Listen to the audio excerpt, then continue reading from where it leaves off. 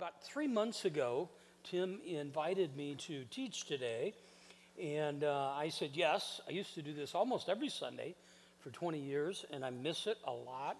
And so right away, well, that's nice. We should stop right now, because it's not going to get any better than that. That was the high point of the day, probably. And I miss it, and so to come back is great. And then he did something that he doesn't often do.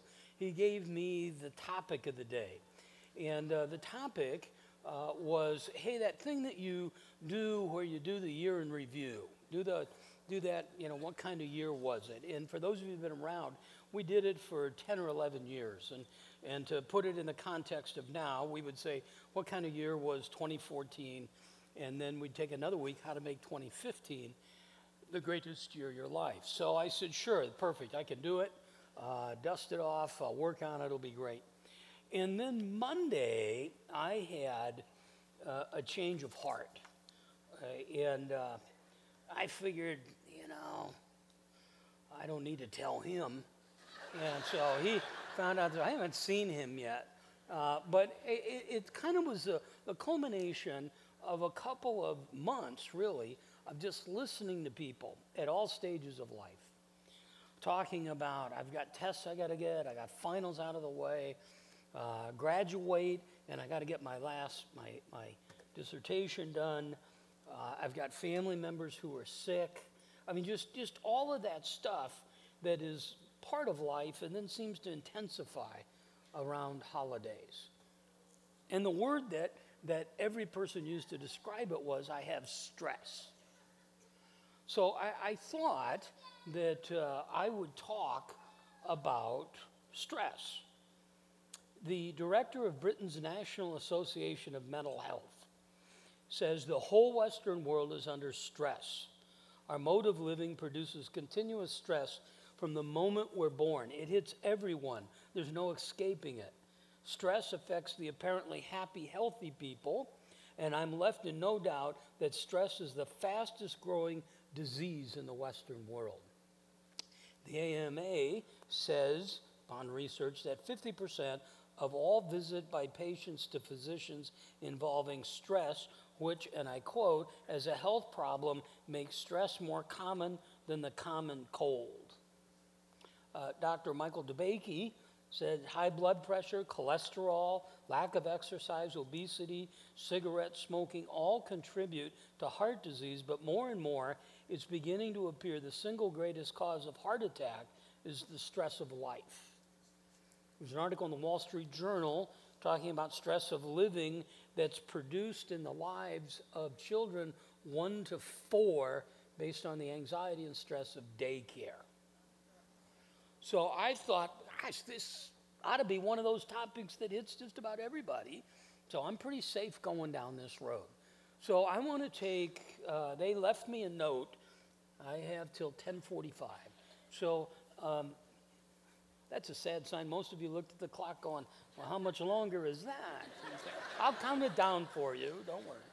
So I thought definition is always important. So here's the definition we're going to use for stress. Stress is essentially the wear and tear of living. Stress is life. It's what you experience. We can think of the big things, but it starts with the little things. I got up the day before yesterday and went out, got everything set, got on my clothes I like, went out, and my K-cup's not working right. Not a big thing, but starting the day on a wrong trajectory. McQueen and Elliott was red. I continue to suffer through that. And so it's all those things, big things, little things. It's essentially the wear and tear of living.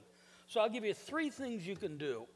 And you probably don't even need to write these down, because if you go to your physician, if you talk to a friend at Starbucks, if you go to your homeopath guy, they're going to give you these 3 things to do. Number 1, eat better. Okay? And so quit at 2 donuts. Don't go to 3. Don't get radical on us here. Just eat better. Number 2, sleep. You got to have your sleep. You got to do what it takes. You got to get my pillow. You got to get your bed. You got to get it dark. You got to get it light. Whatever it is, you got to sleep. 3, exercise. And again, I know how you are. You're like me. You're going to go order PX90. You're going to just blow it out at the highest intensive level the first day, and it'll be on eBay by Wednesday, okay? You're going to hurt yourself. You're going to find out what your co-pays are. Exercise. It doesn't mean flat. Walk.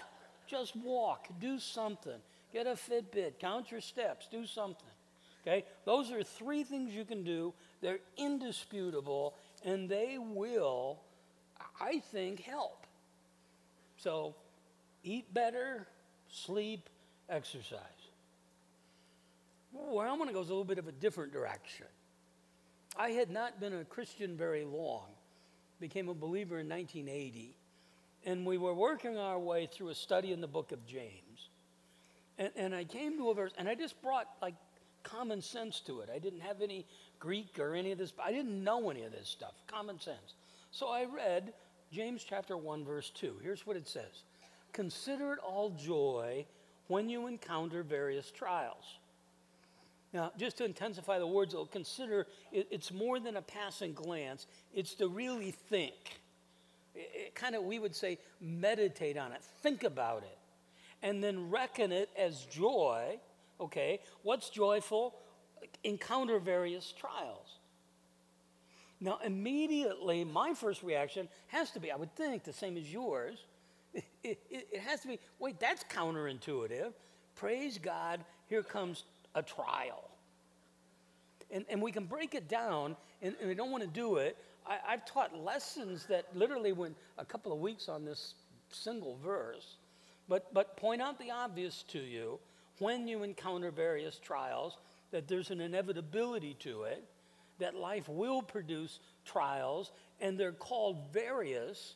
That word in the Greek means literally multicolored.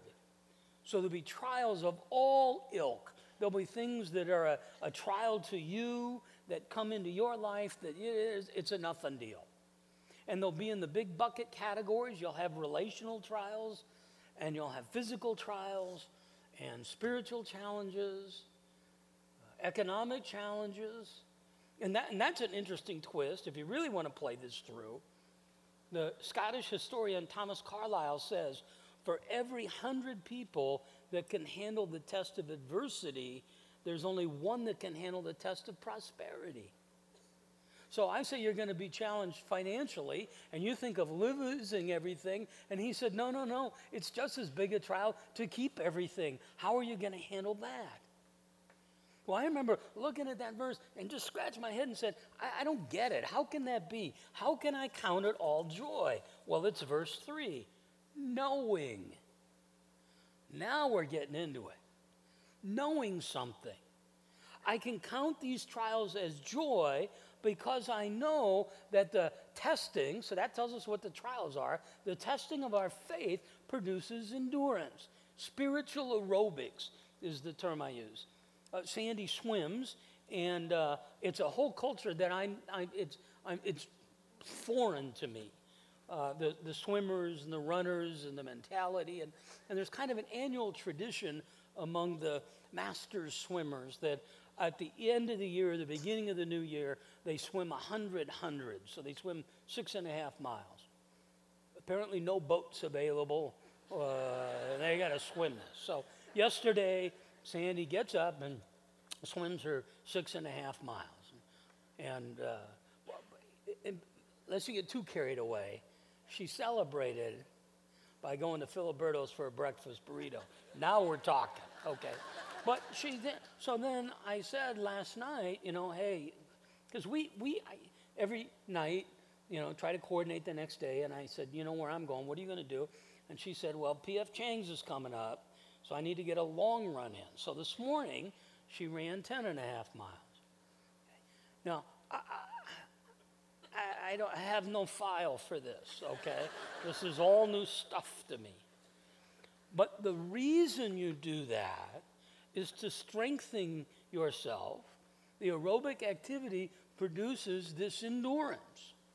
You push yourself and push yourself, you test yourself, and you can go further, faster, healthier. Now let's make the leap of application. Here's what James is saying. The testing of your faith is spiritual aerobics. It tests you spiritually. You can count it all joy because you know something. You know that this testing will make you stronger. It produces endurance. Some of your translations will say perseverance. So when you hear that in your mind, you hear, I want to hear, well done, good and faithful servant. Fought the good fight, finished the race. That enduring quality, that perseverance, is produced through trials. So I'll give you 3 things you can know to help you deal with stress in your life. 3 things you can do, I want to give you 5 things you can know. These are 5 things you can know that as these incidents in life come, and it becomes really the overarching premise for all of life, but as these incidents come, you take them and you lay them against these 5 things. It may not happen instantaneously. Here's what I'm not saying. I'm not saying we're going to make life so it's not scary, not worrisome, not bothersome. What I'm saying is when you take a deep breath and you begin to survey the stuff around you, you go back to these 5 things. Number 1, God is in control. I was teaching on a Thursday morning, and there was a guy by the name of Bob Hage came in. Didn't know him at the time. Interesting looking guy. One of those guys, and it happens in a room, you walk in and you look and go, hey, this kind of looks like a cool guy. He was an older guy. He reminded me a little bit of my father, a little taller, a little thinner, khaki slacks, light blue shirt, gray hair. He just reminded me, he looked like an interesting guy. So he was with a guy, I said, hey, and he said, this is Bob. I said, wow, and we're done. And I said, let's have coffee. So we go, and this guy worked for McDonnell Douglas Corporation.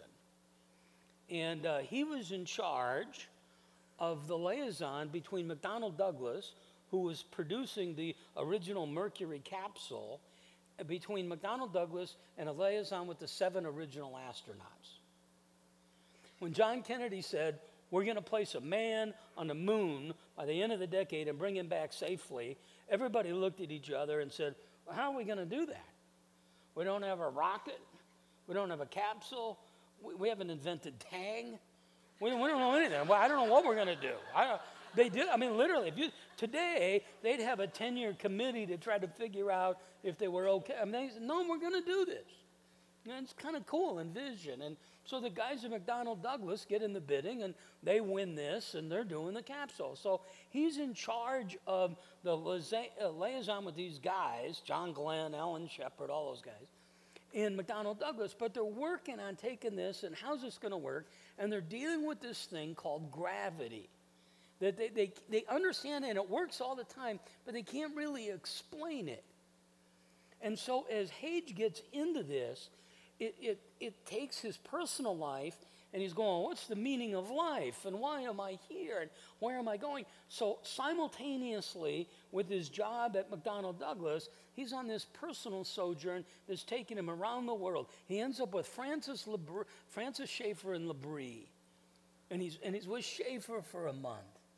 And he's talking to all these brilliant minds. Well, one day, and no conclusion, he's in his house in St. Louis, in his den, on the phone, conference call, gravity, we go out, we can't explain it, I don't know, von Braun, von this, they're figuring it all out, they don't know, he hangs up, they're frustrated.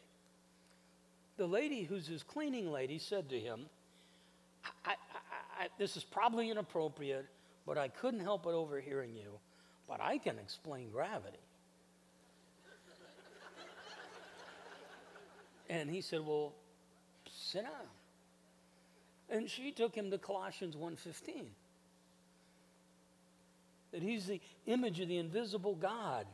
For by him all things were created, heavens and earth, visible, invisible. All things have been created through him and for him.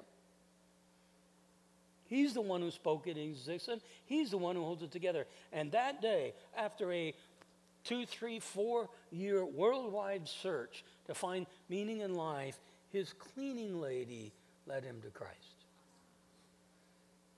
God's in control. We sit on a planet. I don't know how they figure this stuff out, but I love to say it because I feel smarter saying it, that weighs 6,588 sextillion tons and spins on its axis at 1,000 miles an hour, moving in an orbit of 1,000 miles a minute. As part of this Milky Way, that if you could travel at the speed of light, 186,000 miles a second, it would take you 125,000 years to cross it, and it's just one of millions of these in this big old universe. That's so predictable that we can tell you when Halley's Comet will come again, when the sun will rise. God holds all of this together. Not in a macro view, but in a micro view. And sometimes in the wear and tear of living, it feels like things are out of control, doesn't it? You watch Greta, and then Bill, and then Megan, and then Sean, and you're having double scotches by the end of the night, going, this is all falling apart. It's every night. It doesn't stop. And you're out in the car, and rather than listen to something helpful, you listen to talk radio, and the world is falling apart, and we got Ebola. Remember Ebola crisis? When all these people were all going to be sick? Twice as many women married Larry King as guys who got Ebola. That's an interesting thought. I don't know what to do, but it's true. You got all this coming at you. And then on the country's falling apart at $18 trillion. And William Devane is telling me, Rosalind Capital, and buy gold and do this. Tomorrow we inaugurate a new governor. He has $750 million he's got to come up with from somewhere. And you know it, and then you break it down, and then you look at your city, and then you look at your family, and you look at you, and you say, this stuff it's out of control. So let me give you a couple of practical tips. One, don't be so overwhelmed by the things that are beyond your control that you don't address the things you can control. Sometimes that happens. So I'll use myself. I can't control my height, but I can control my width, okay? Now, I ought to be dealing with that, okay? So you can't solve the $18 trillion debt, but you can manage your own finance. Don't be so overwhelmed by that. And understand this, that God is in control. And not just, again, on a macro view, on a personal view. Let me read to you from Psalm 139. The psalmist writes this. I'm going to read from a paraphrase. I think it's the Message. Psalm 139, verse 1. God, investigate my life.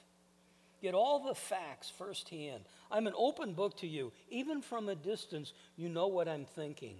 You know when I leave and when I get back, and I'm never out of your sight. You know everything I'm going to say before I say the first sentence. I look behind me, you're there. I look ahead of me, you're there. Your reassuring presence is coming and going. This is too much, too wonderful. I can't handle it all.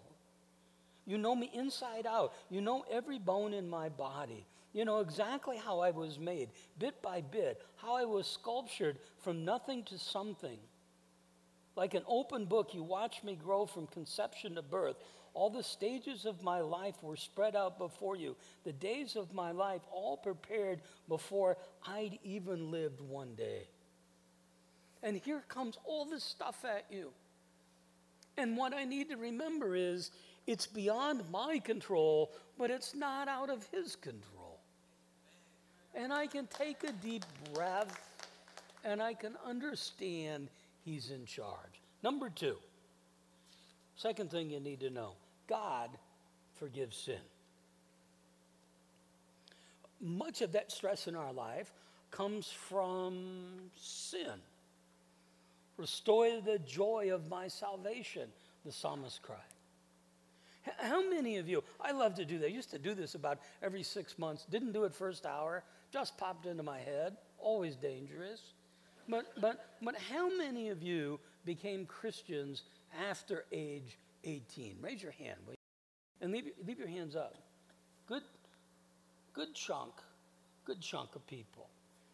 Well, if you've lived 18 years apart from Christ, you've done a bunch of stuff, okay? Like when they came to me and they started this plan of salvation that started with, you're a sinner, I said, well, here's the one thing I know. I got empirical data to support that. Okay? So you got it. You got this guilt.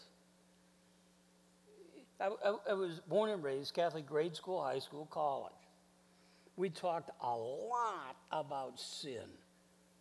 Okay? And many of the people around me, I don't know that I feel like this, but many people around me felt that they would just, guilt was poured on them and on them and on them. And I always felt that I responded by feeling guilty, but I felt guilty because what do I do with this? Well, I go to confession and 5 of these and 6 of these, but I'm back there. I can't even get to the parking lot before I've tripped and fallen on this again, and I'm back in there and go, well, there was this girl in the back row. You know, you can't, you're filled with this. And now he said, I forgive you. Look at 1 Corinthians chapter 6. Notice the tenses. He's writing to a church at Corinth. He's writing to believers. And he's talking about people who are sinful people. And he says, such were some of you. That's what you used to be. You were washed and sanctified and justified. You're not that any longer. You don't have to clean up your act to be acceptable to God. You could never clean it up enough. Some of you may still be here. We're in a way, kind of like the gym. We see a little spike in attendance in January because there's some of you, you came at Christmas and we're glad you're here. It's great to have you here. And this is part of your New Year's resolution. And you're going to clean up your act and you're going to get it together. And you're going to try harder and you're going to do better. And we applaud all of those things. But you can never make yourself acceptable to God. I'm saved by grace through faith. Christ died. It's the last song you sang. Jesus paid it all. He died in your place on the cross. And now you're forgiven. It doesn't mean you won't sin, but it means as you sin, you're forgiven in this process. It's not a license to sin, but it's a joy in understanding you were bought at a price. Paul tells us, Romans 6, consider yourself dead to sin. Don't let sin reign in your body. And we meet people all the time, and you could be one of them. I can't forgive myself. Well, listen, if God forgave you, that's who you sinned against. You didn't sin against your spouse or your neighbor or yourself. You sinned against God, and he says you're forgiven. I have the date on the email. It's May 18th, 2005. I can even give you the time. It's 10:26 in the morning. It's from Les Taylor. And we were in a study or discussion or something that morning, and Les read a prayer. And I asked if he would send me a copy of it. See if this doesn't nail this cold. He said, Tom, here's the prayer I shared this morning. Father, I find myself remembering what you've forgotten and condemning myself for what you've forgiven. Teach me never to forget your forgiveness, because I will only be at peace with myself when I'm at peace with you.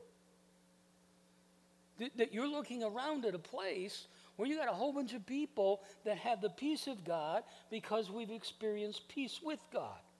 Those of you that took communion, that's what your declaration in there was. I'm one of his. He died in my place. Here's the third thing. God is our only hope, and life is temporary. This is one of those passages, and I just keep going back to the same passages over and over again. I remember, again, the first time I ever read it, I thought, wow. I remember Larry teaching it and going, that's amazing. Therefore, don't lose heart. Don't quit. Don't give up. Though the outer man is decaying, the inner man is being renewed day by day. For momentary light affliction is producing for us an eternal weight of glory beyond all comparison, while we look not at the things that are seen, which are temporal, but the things that are not seen, that are eternal. He's been talking in there, Paul, about how they're crushed around them, and affliction around them, and persecution around them, and stress all around them. But he said, don't lose heart. The outer man is decaying. I made this list yesterday.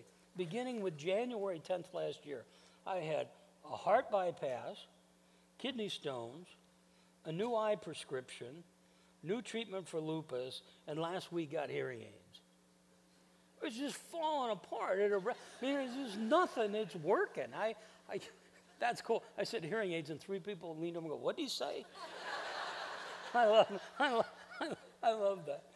It just is. You can't stop it. I mean, you can lift and curl and shoot and take pills, but you can't stop the decay of this body. The statistics on death are impressive. 1 out of 1 people die. You are not the exception. I just sent myself the email last week. The oldest man in America just died. Okay, so he's not the oldest man in America. He's the newest dead guy. Okay, it's just what it is.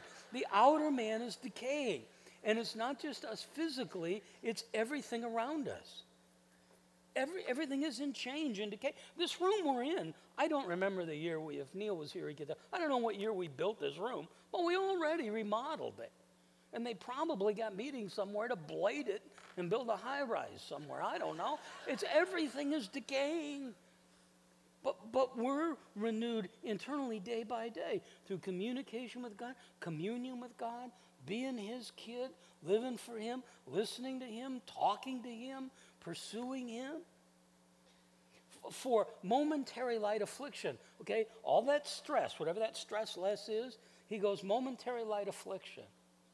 When you put it on a scale, okay, one of those balance scales, you put your momentary light affliction here, the eternal weight of glory is all here, because he said we don't look at the things that are seen, we look at the things that are unseen. This stuff that we see, it's deceiving.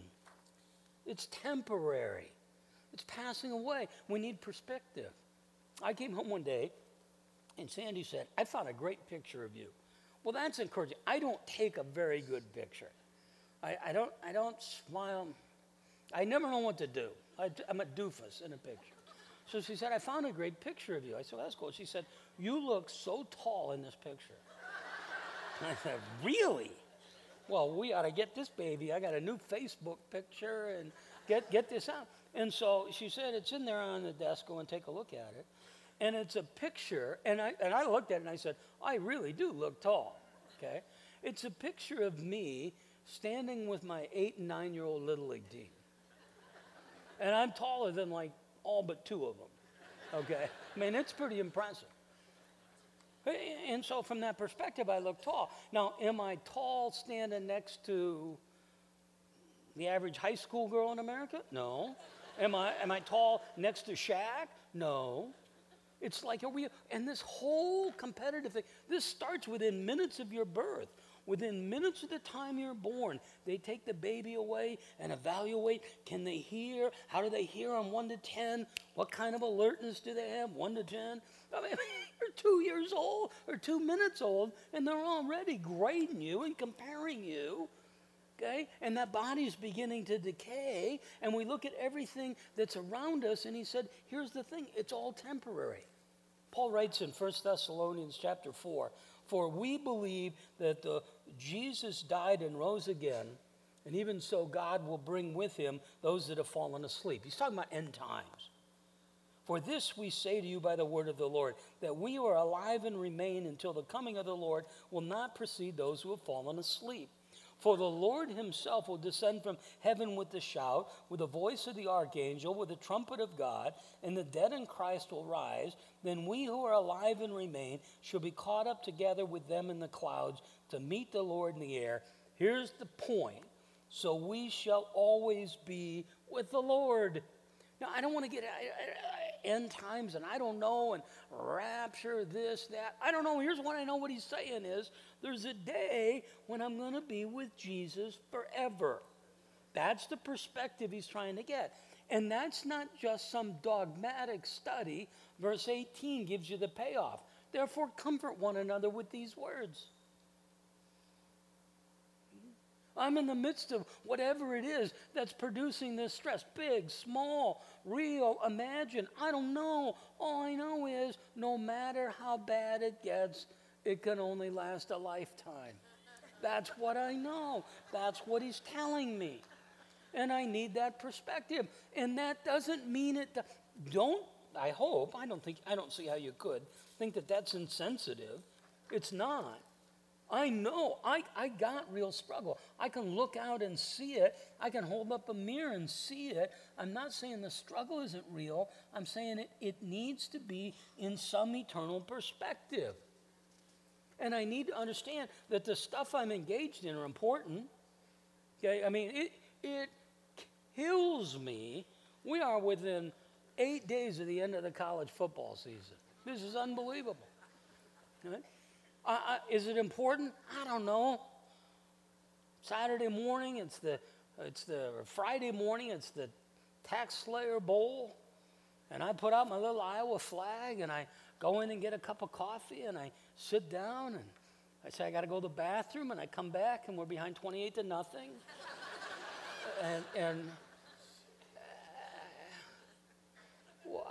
I don't. Is it important? Yeah, it really is. But it's not like crucial. See what it needs. Sports are great things. But in perspective, work is really important. The deal tomorrow, the meeting you have, that's all really important. But it needs to be in its place. It gets me to the big point, which is our hope is in him. Number 4, it's just Romans 8:28. And we know. There's the word again. And we know.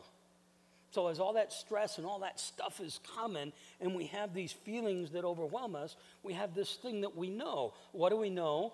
That God causes all things to work together for good. It doesn't say God causes all things. He doesn't cause sin, but he takes all these things and work them together for good. But look at this. It's not a universal promise. It's to those who love God and to those who are called according to his purpose, to those that are Christians, to those that are followers of Christ. To those of you who by your own admission, you took communion and you would say, I'm a Christian. I know I've told it, and it never ceases to amaze me because I'm in a lot of settings because of what I do and how I do it and where I travel, where they'll talk about what do you do and this and that, and we'll get talking about spiritual things, and I'll say, are you a Christian? And I have heard what feels like every answer. I'm sure I haven't, but I've heard I pay my taxes. I was born in Kansas. I drive a Chevy. That just simply makes you a farmer, by the way. That doesn't make you a Christian, okay? My favorite all-time answer is a guy. We're sitting here in my office, and I said, "Are you a Christian?" And he said, "Not in the biblical sense." That's my all-time favorite question. That's my favorite answer of all time. What? And I remember going, "What? What's? Well, not in the biblical. There isn't any other sense, okay?"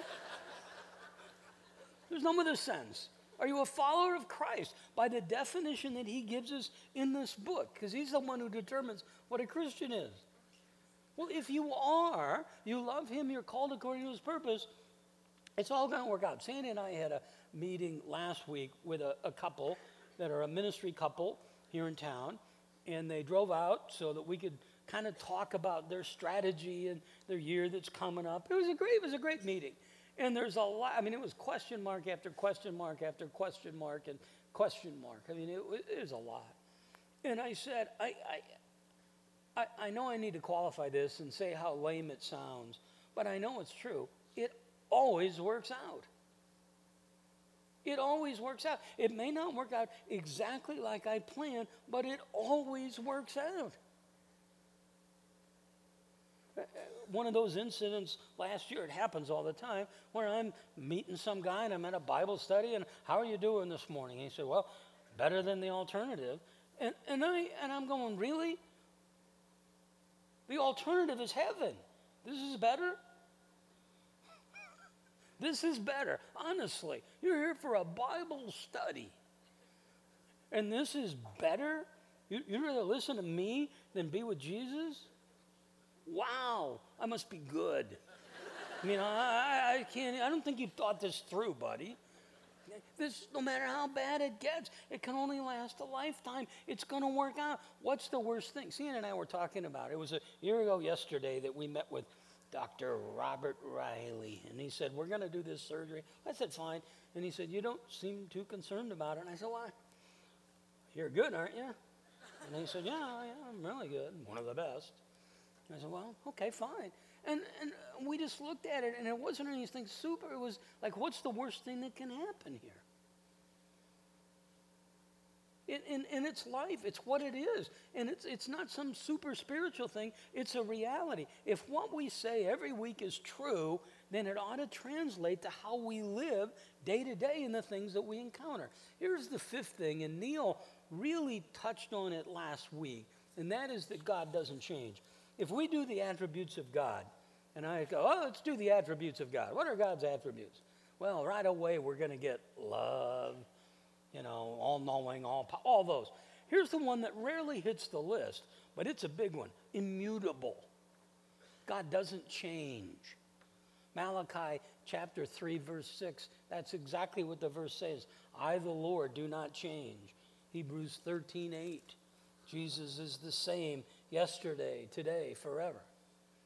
All these things that we're talking about that were written almost 2,000 years ago, many of them, longer, some of them, those things that were written, those are true today. God doesn't change. So here's the sentence that I used as kind of the touchstone for all the teaching that I did last year, and that is this. Our hope is rooted in the character of God, the sovereignty of God, the faithfulness of God, and the promises of God. Our hope, okay? And we talk a lot about idols. This is an idol. When we're talking about an idol, we're talking about something we're putting our faith and trust and hope in. Our hope as followers of Christ, as Christians, is rooted in the character of God and His sovereignty, His control, and His faithfulness, and His promise. A promise you get, I think, is only as good as the one who makes it. So I love infomercials, okay? And there's certain phrases in infomercials that get me. And one of them is this: these knives come with a limited lifetime warranty. Well, I never understood what that. Here's what I hear. Everything that breaks for you is not covered under this warranty. But our garden hose, this hose, it goes 1,000 feet long, and you turn it off, and you can put it in your pocket. And it's got this thing, right? And it comes with a lifetime warranty. Are you telling me 25 years from now, I'm going to find Jack, the hose guy, and he's going to replace this? I don't know. Here's what I know. A promise is only as good as the one. Haven't you done that, where you bought something, and you go back to the guy, and they go, he skipped town. He's working in Fresno now. Yeah? Well, God promises it. He's the one who says it. He doesn't change. The wear and tear of life comes pouring at you. And I get that it's wearisome and it's hard and I got it all. And there's 3 things you can do, and they're really helpful, but here are at least 5, and you could add to this, at least 5 things you can know. He's in control, and He forgives sin. And He's our hope. This is temporary. And He causes all things to work together for good. And He doesn't change. Let's pray. Father, thank You for those amazing truths. In the wear and tear of life, the minute these doors open, we're going to experience some level of that stress and wear and tear and anxiousness. God, calm us, settle us. Fill us with Your Spirit and remind us what we know. God, remind us you're in control. God, let us experience the peace that you have for us because we're forgiven. And that you're our only hope. God, and give us that eternal perspective. Thank you that you work things together for good, even if, and we don't even need to understand how that works. And God, thank you that you don't change. I pray for those that are here today that are really hurting, really struggling, that you'd give them a sense of encouragement. And that, God, these aren't just words, but you transform our life. God, do that work. We ask it of you. In Christ's name, amen.